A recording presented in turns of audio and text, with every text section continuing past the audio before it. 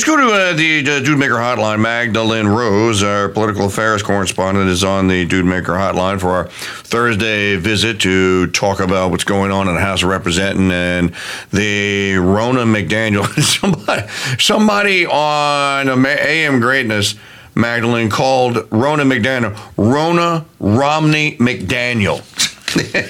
And I laughed out loud. All right, Mahgdalen, how are you? I'm good. How are you? I am well. Ronna Romney McDaniel. It's fitting. Are you there? Yes, I can hear you now. Sorry, you went out for a second. Okay. Ronna Romney McDaniel is fitting, isn't it? It is completely fitting, and it's so frustrating because she just doesn't do anything. And even during the speaker battle, did you see her out there as a leader of the Republican Party? Were you counting on her input? Were you counting on her to make the chaos stop? No one was counting on her for anything. You know, she hosted this young conservative panel event or young conservative speaking event, and the entire thing literally was young conservatives praising her for her great work. It was the most ridiculous thing I've ever seen. But I realized the reason why this young conservative RNC sanctioned organization is allowed to exist is because it's not about young people. It's solely about making it seem like she's done a lot. She's creating PR arms of the RNC just to make donors think she's doing well. That's how insidious she's gotten in the last couple of years.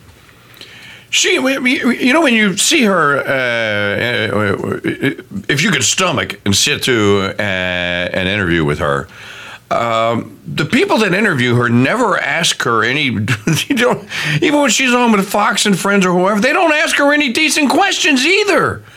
Yeah. No one goes like, hey, you've been in charge of the Republican Party since freaking Reince Priebus.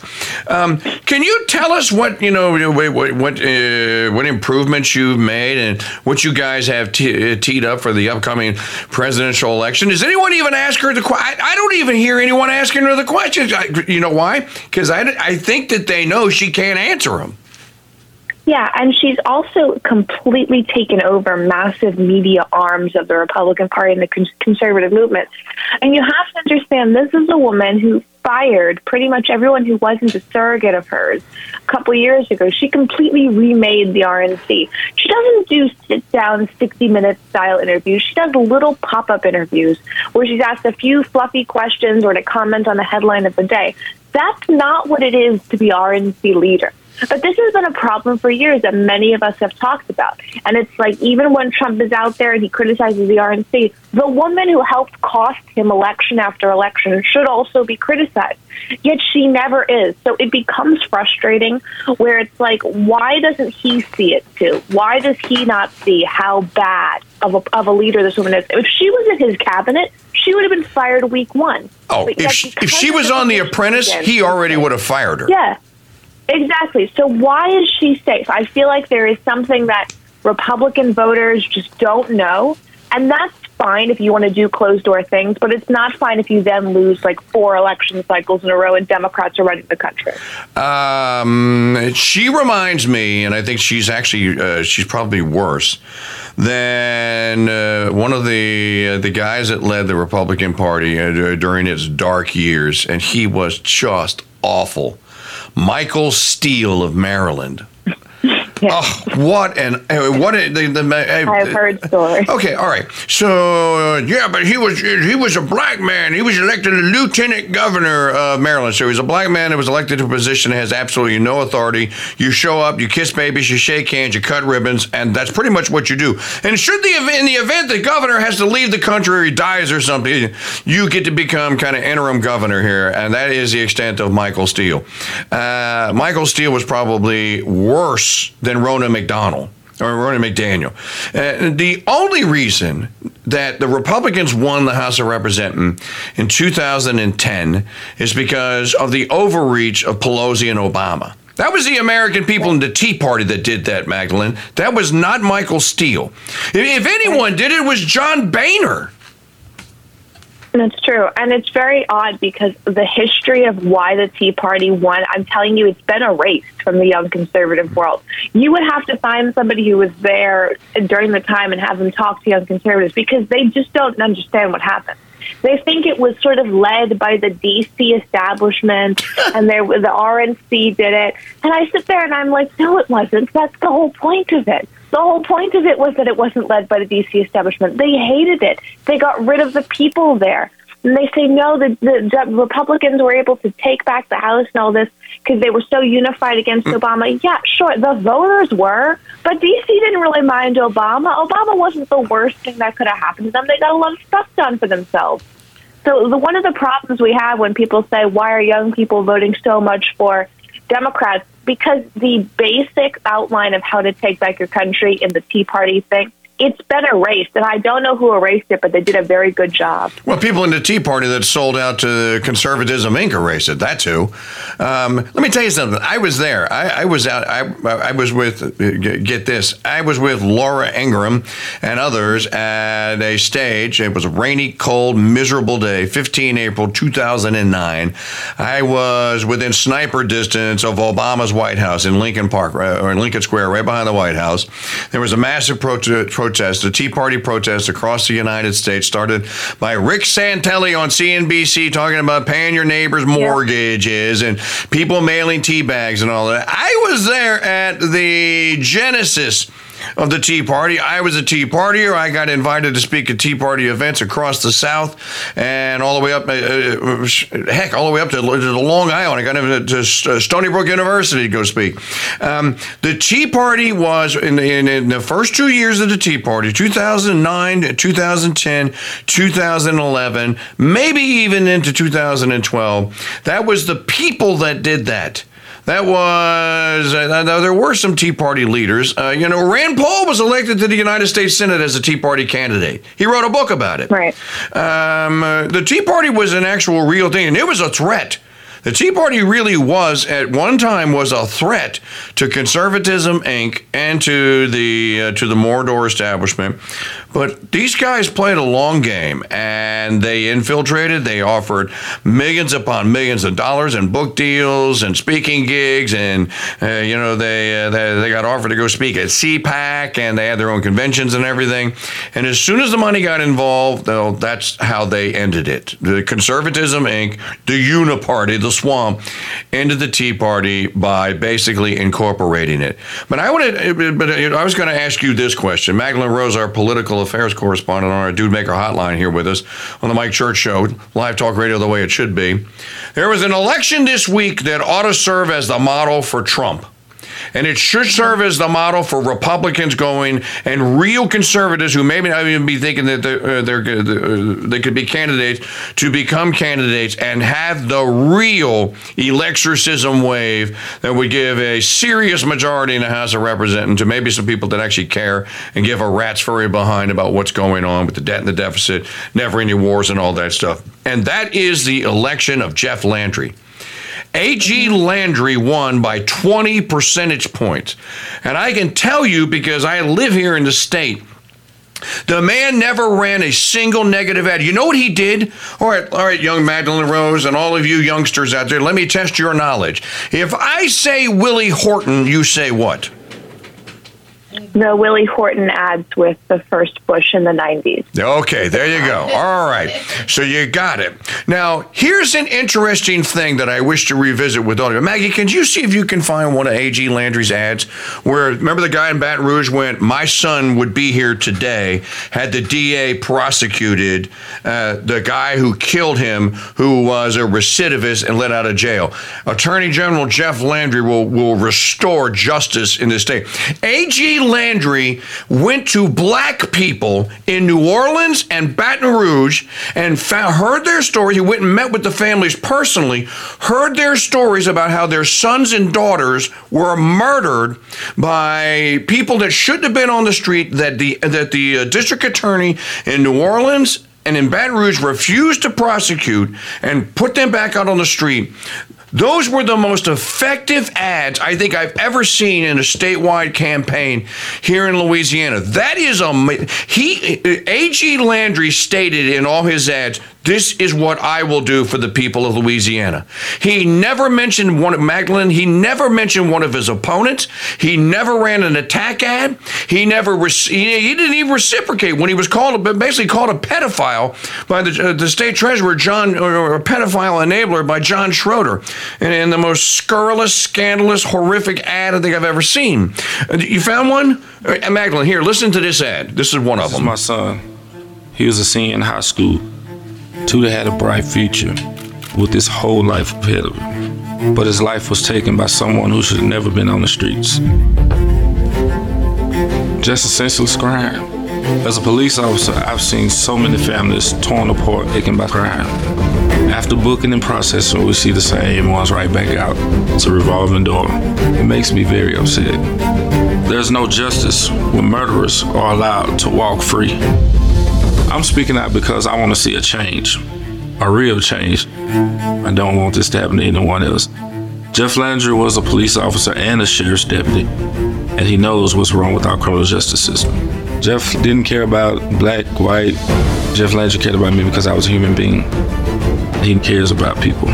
Jeff Landry will hold everyone accountable. He will make our streets safe again. That's why I'm supporting Jeff Landry for governor. Now, Magdalen Rose, that is a good campaign ad. What say you? It is, but the problem is that type of campaign style came out of the RNC when Lee Atwater was in charge of the RNC, when you had competent RNC leadership. That's why it's so frustrating. We can win. We know how to do it. It's not some far-off concept. It can be done. But yet, when you are looking at current election situations, we don't see that. That is exactly the point of why we are in so much trouble with this RNC. When you have a competent leader who can work with the president or whoever the highest-ranking Republican is, you can win an election. But that didn't happen in most cases. It happens in Louisiana, and fortunately so. But if we can't replicate that nationwide, we're in a lot of trouble in 2024. Now, let me also say to you that in 2016, President Trump, then candidate Trump, met with the fallen angel families. He met with those families. He heard their stories of how illegal aliens killed their children, their husbands, their sons, their daughters, their nephews, their nieces. And Trump ran ads and he said, I will close that border and I will bring justice for those families. Those ads were powerful and they worked. Now, there's no secret that the Biden regime has let, 11, 12 million people in here. And Americans across the United States are now having to deal with this. This is a built-in winner here. All you have to do is run an ad and find a crime that's been committed by one of these illegals here and say, that Democrat over there would vote for this and would let 100 million more in if you send him back to Washington. I will go there and I will shut that damn border down. Now, why doesn't Ronna McDaniel or anyone at the RNC know this? Or maybe they do and they won't act upon it. I can tell you why, because I've interviewed those angel families. I've interviewed one who was with Trump on the campaign trail. I've known her for years, and I can tell you, as soon as Donald Trump was elected and he was sworn in, those families were made to disappear by people in the White House. And they've been very open about it. It's in some of my past interviews. She talks about it. Her son was killed by an illegal alien. They were told to pretty much go away, that they had talked about the border enough. So what happened was, yes, it was very effective, and yes, it was kind of like the end statement whenever Hillary Clinton would bring up oppression or anything. Well, look at these people who've lost their children when they shouldn't have. But those families were erased from the Trump White House. And I think a lot of that had to do with the staffers that were in place, as well as the constant shakeups of the chief of staff position. So it's not that they simply forgot about them or didn't understand. They made them disappear. And that's something a lot of Republicans don't know. And this angel mom I spoke to, I think I've done several interviews with her, actually. She said when she would call to ask to be on the 2020 campaign trail, along with other angel parents, they were not responded to. They were told that wasn't the focus of the election at this point. So there was a concentrated effort to get rid of them. That is incredible. I did not know that story. Magdalen Rose on our Dude Maker hotline here. Let's switch to the House of Representatives here. Go Tigers. Mike Johnson elected, this is a surprise, I think, to many people. It was certainly a surprise to Conservatism Inc. because they didn't see it coming. According to Matt Gaetz, Magdalene, Kevin McCarthy tried to hold a secret ballot to get himself put back on the ballot for Speaker and to remove Mike Johnson even as a candidate. As Matt Gaetz is telling the story, how do you see the election of Mike Johnson or Michael Johnson as the new Speaker of the House of Representatives? Go Tigers. Well, I think it's interesting that we were told that Jim Jordan was too right-wing, but Mike Johnson isn't. And we were told that no one could compromise on Jim Jordan, but Mike Johnson somehow could win over all the moderates. I think what we're seeing is that perhaps the issue with Jim Jordan was not his positions, but maybe a personality difference within the caucus or people not liking what he was doing. I think this is a good move. You know, I was horrified by the mess that was going on. And it made us look stupid and weak, I think, to a lot of people. And I was very afraid that all we would get from this is that Democrats would have better power-sharing agreements. I think it's a good thing. I think it will be important in the next 2 weeks what he makes a priority, because you see a lot of Republicans like Matt Gaetz saying, oh, well, it was worth it, right? That's the line. It was worth it to get rid of Kevin McCarthy. It now comes down to Mike Johnson showing that it was worth it. And if he can do that, then Matt Gaetz may be one of the most powerful political figures in America. And if he can't, I think that Matt Gaetz may be in trouble in terms of his political future. Well, there may be something else that was at play here. Jordan was kind of an over-the-top gregarious MAGA guy. He was also a cheerleader against. I mean, he was very loud, very proud against Liz Cheney and the whole January 6th commission. Not that he shouldn't have been, because he should have been. Don't get me wrong. Mike Jones wasn't. And Jones, and if you'll remember, Magdalene, when Trump's case went to the Senate, and the House managers, Hakeem Jeffries, the CHAG, and I forget who else was on the team. Mike Jones was one of the congressmen with the least Stefanik, and I forget who else, that defended Trump. I can remember when Trump was exonerated by the Senate, and had that big hoop-de-doo party in the ballroom in the West Wing. That he singled out Mike Jones and he said, and that guy right there, Mike Johnson of Louisiana, go Tigers, Mike Johnson, thank you so much, great job, you're great, you're a wonderful man, good job, he did a great job, he's a good member of Congress, he's a good man, he's as MAGA as they come, Johnson. Yes, and I think that that's something that people don't realize still matters in Congress. I mean, Matt Gaetz is a MAGA guy. So in order to get someone forward, you needed to make that base excited. He's done that, and I hope that there are policy initiatives that he puts forward that will continue to excite the MAGA base, because if he doesn't, people are going to feel very betrayed, and I think we could get a full stall in Congress. All right. I think that also one of the things that Johnson is going to have to deal with, and he's going to have to deal with it pretty quick here. Despite what people may think, the debt and the deficit matter. The Federal Reserve is basically waving the white flag. Jerome Powell is in hiding. He doesn't even want to come out and give press statements anymore because they've used up their little bag of manipulation tricks and the tinkering around with the money supply. Things are beginning to collapse. I don't know if anyone else other than me saw this, but let me think. Maggie, see if you can find from Wall Street Silver yesterday. He posted the last 6 months' returns of the 4 top major banks. This week has been an absolute horror show for the big banks. Now, I'm not a fan of them, and I'm not promoting them, but they do hold trillions of dollars in assets here. They are down below. JP Morgan Chase, Bank of America, I forget the other two, are now down below March the 7th levels.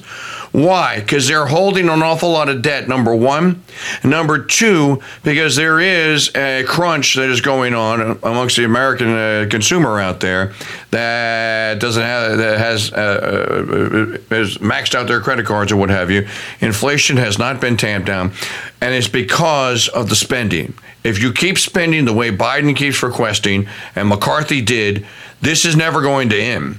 Johnson can bring this to an end by saying no to Biden and his $106 billion. Do you think he will?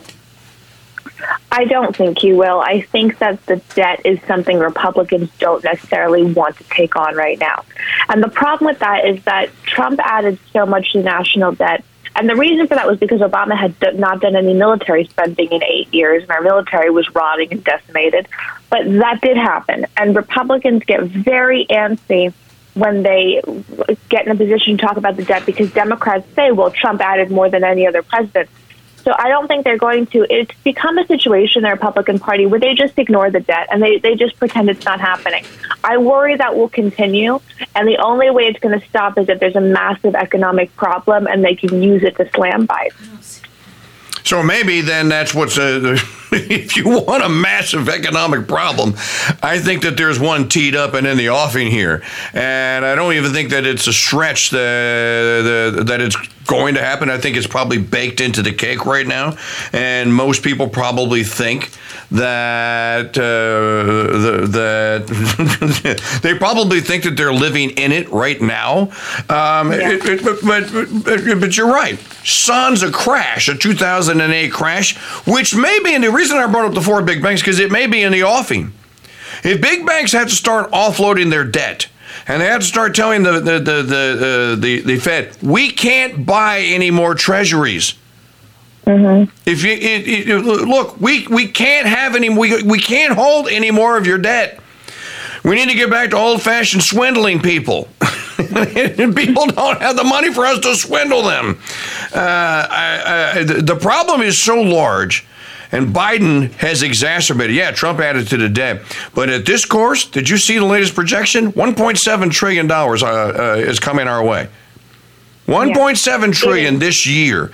That's not acceptable. No one should, and Republicans in the Congress, and there are 49 of them in the Senate, for them to say that, well, we don't have big enough majorities.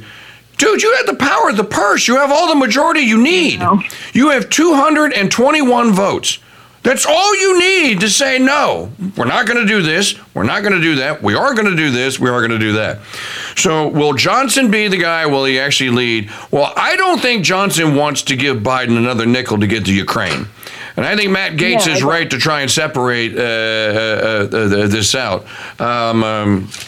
We'll find out in a couple of days, won't we? We will. And what's interesting is how much Americans don't care about Ukraine anymore. I mean, I'm sure you've seen the dramatic shift of rallying for Ukraine. And now it's like, oh, yeah, that's still happening. I mean, there's a hatred for Zelensky in this country that really just came about one Tuesday. It really has just been created.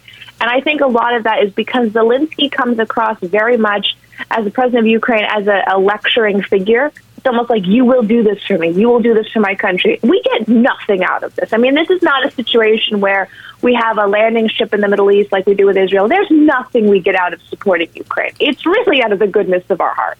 So separating that funding, even amongst Democrats, I think would have significant support because the squad is not going to go to bat for Ukraine the way they would for Gaza. It's not going to happen. So if you say to the squad and the really far left Democrats, you can have all of the money you want for, aid to Gaza and everything, but no money for Ukraine, I think that's a deal that could be made. All right. She is Mahgdalen Rose, and she is our political affairs correspondent. We look forward to getting some new Mahgdalen Rose reports coming up soon. I might even be on one here directly. Anything else you're working on? Yeah, we have a Rose Report episode coming up with a young Catholic activist who's been spreading out sort of gospel truths and really how to live as a young Catholic in 2020, almost 2024, on secular campuses and really throughout the world, especially in a country that isn't Catholic dominant, but still has a Christian backing. Interesting. So this will be coming to the Crusade channel and to Crusade Max soon. Well, that's fantastic. All right, Mahgdalen, thank you. Keep up the great work. We'll see you next Thursday. Thank you very much. Have a good day. You too.